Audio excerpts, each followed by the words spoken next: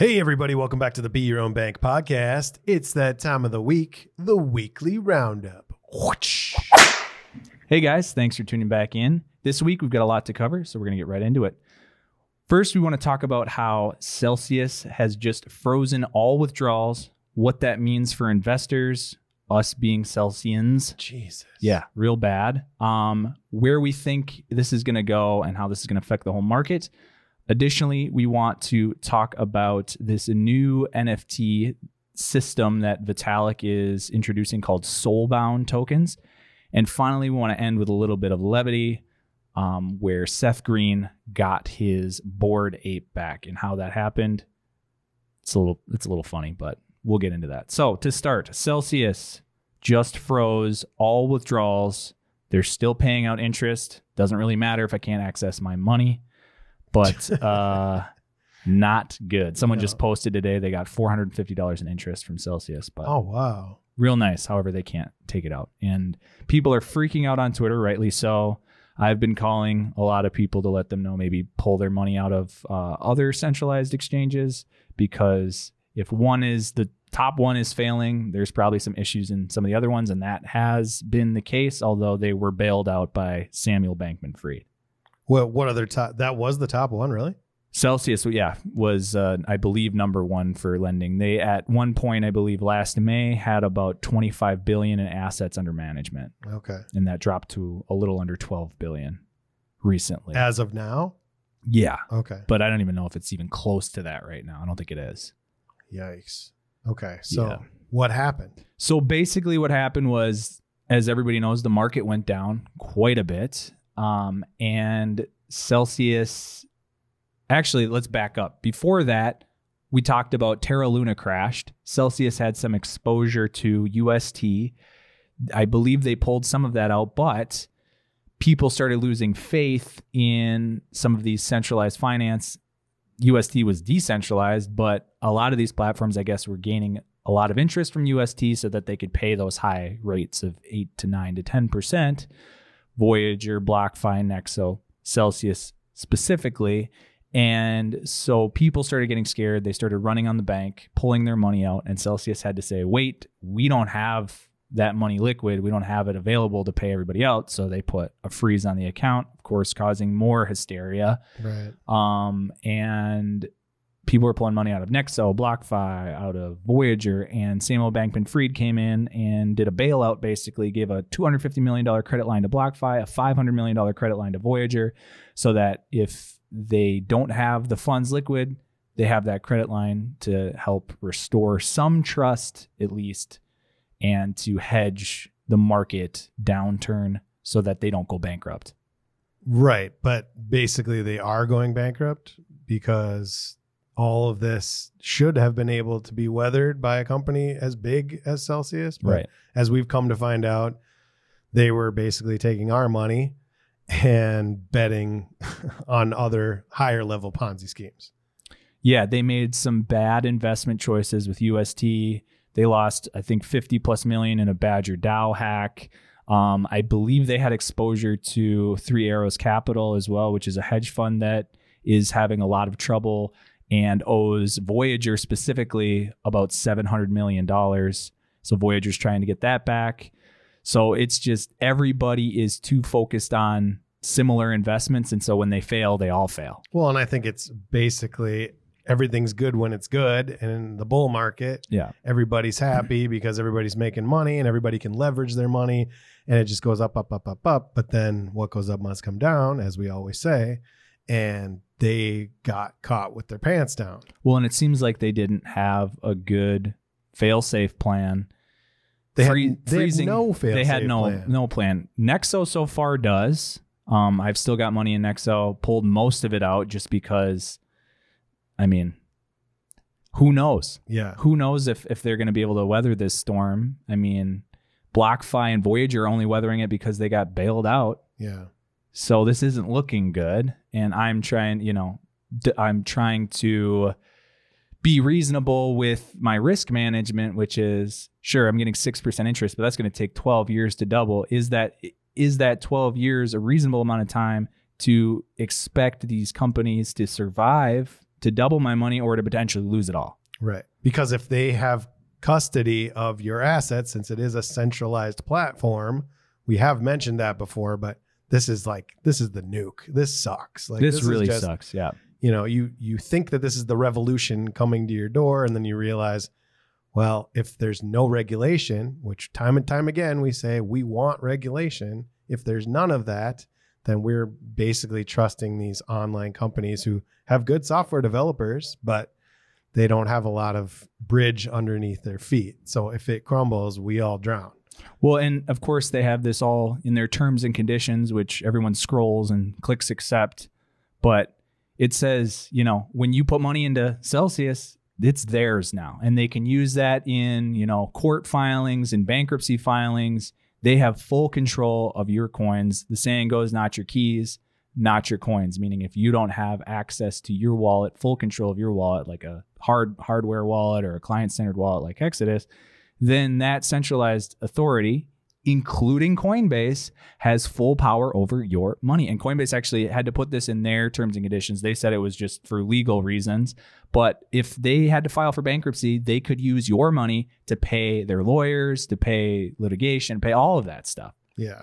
And the other thing about Celsius that I think is important to note is when you invest in them, you're an unsecured creditor, meaning that if you're nothing. Yeah. So if they file for bankruptcy, you're the last on the totem pole. You have an account that is accumulating interest that you will never have access to. Yeah. I mean, that's the worst case scenario. We're hoping that they can figure this out or they get bailed out by some entity. Goldman Sachs currently is raising $2 billion to buy their assets in the case of bankruptcy. And you might be like, oh, well, that's good, right?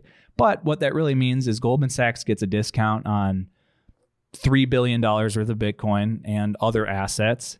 And then they get that and they have no accountability. But Celsius has the accountability from the sale, but they get to pay off their lawyers. They get to pay off their legal team. They hired restructuring analysts from Citibank, from a bunch of different big firms, and they get paid first. Their secured creditors get paid first. I don't know specifically who that is because it's not us. Right.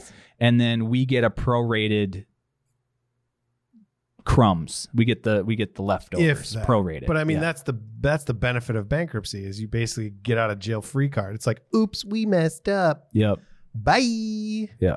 So what's the worst case scenario is you lose everything, and the best case scenario is Citigroup makes $1 billion. No, not Citigroup. Goldman Sachs. Goldman Sachs. Okay, same difference. Come on.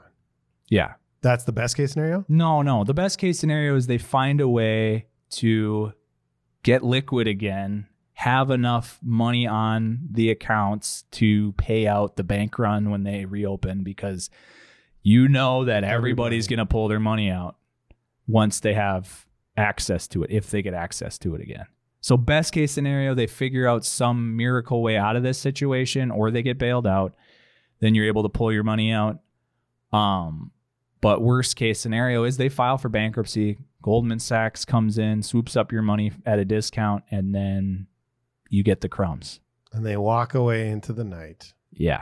So really bad situation. Oh, okay. So, because we talk about this all the time, that like CeFi and DeFi, it's the future. Everybody's clamoring for these higher interest rates and all that, which, you know, obviously hindsight is 20% is too high, of course. Yeah. And 10% seems too high. Nexo seems to be in the current sweet spot, which we don't know if they're actually doing what they say they're doing. Well, the one thing that they have going for, or they have a couple things going for them, is they have an auditor called Armanio that has been around for 50 plus years, even more than that.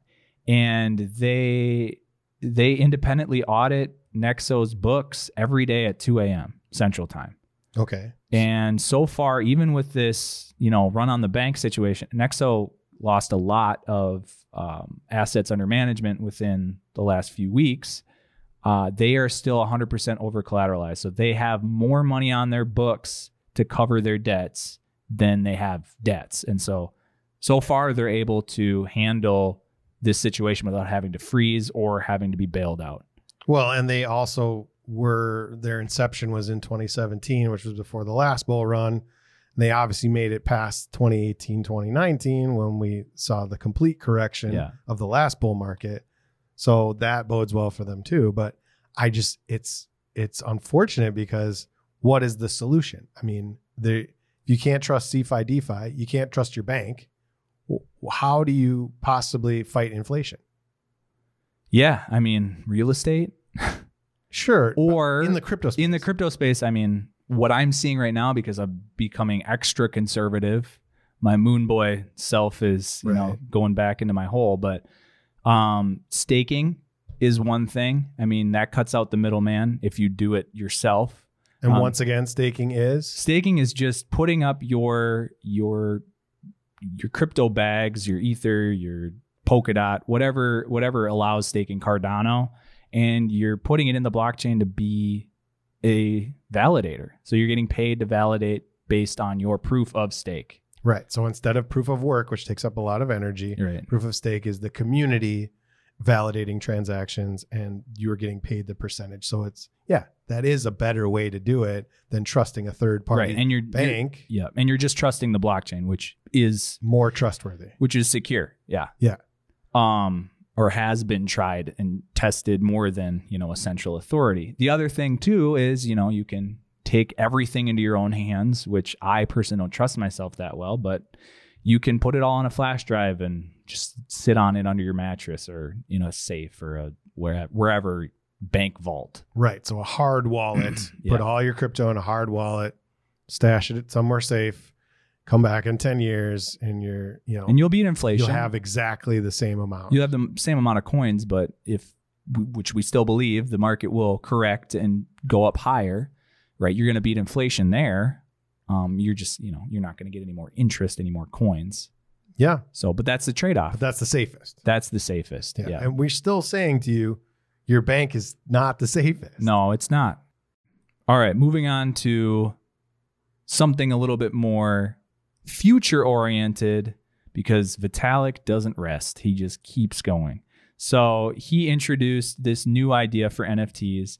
We think of NFTs as this, metaverse art collector for the rich, trading card game. Yeah.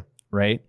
But Vitalik, co-founder of Ethereum, he's saying, you know what? Crypto doesn't just have to be, or blockchain doesn't just have to be financial. There can be other use cases for it. And thus comes soul-bound NFTs. And so his idea for it is kind of interesting. It comes from a game called World of Warcraft, where you gain an item by doing this rigorous quest, but the item is soul-bound to your character. So your character is the only one in the game that can have this item. It's non-transferable. So we look at NFTs now, they're all transferable. You buy a picture of an ape, you can send it to somebody else, you can sell it. You can send it to another account of yours, totally transferable. And the argument is that this just leads itself to the rich getting richer and hoarding all of these assets. But if we create a token that can't be moved, then what's the use of that, right? Right. What's the use? Because it doesn't have any extrinsic value. You can't sell it because it's just yours. But the value does come from this idea that Vitalik talks about called proof of attendance. So what does that mean? Imagine you're a student and you have to go to a conference and prove that you went to this conference, and let's say you get a soul-bound token that shows that you attended this conference. For credit or whatever. For credit, right? Or sure. Maybe you're a doctor and you need continuing education, right? That's one use of it. Right. Is to prove that you did something. Or even your diploma, right? Or your diploma, right? Your whole diploma in your lockbox on the blockchain. Yeah. So the other thing too is this idea of proof of humanity. So putting those two things together is that you can verify your identity, but also keep it private. So think of all the applications where you have to put in your social security number and trust this third-party entity. Think of, centralization, right? We're trusting Celsius, we're trusting banks. But we're also trusting all these different entities to store very personal information, private information that if stolen could be detrimental and be a huge process. Right. Right. So imagine if we could store our soul, right? The essence of who we are, our social security number, birthday, blood type. If you could store that encrypted on the blockchain and prove who you are without having to disclose all this personal information, you can take that idea, mix it with soul-bound NFTs, and now it's undeniable that you did this thing or you achieved this goal, and it's non-transferable. Well, and it might not even be interesting to somebody else who's not trying to use it for malicious purposes. The idea that came to my mind, which I've thought about for a while, but I think this idea of soul-bound tokens makes it more viable, is voting. Oh.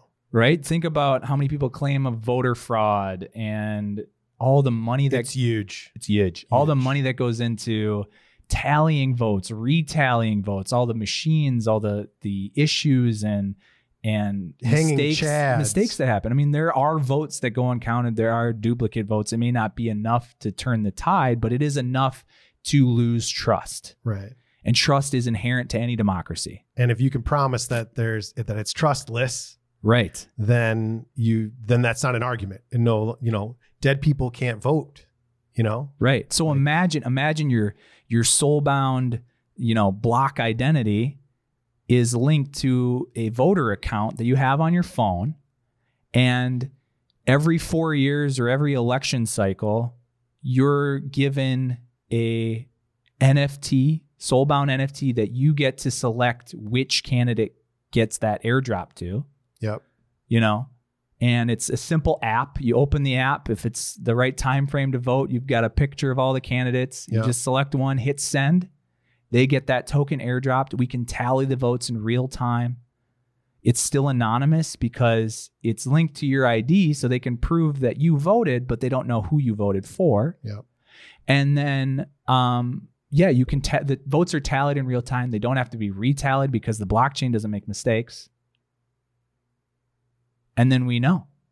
And it's secure and it's safe. Only issue then becomes old people who don't have technology. So that's fine. Right. You'd have to do the old way. Phase it out, right? You'd have mail-in ballots and whatever, but still do all that. This would allow you not to have to leave your house, or if you don't have Wi-Fi, most people have a cell phone.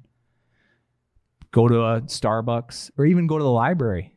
You can sign in with your account.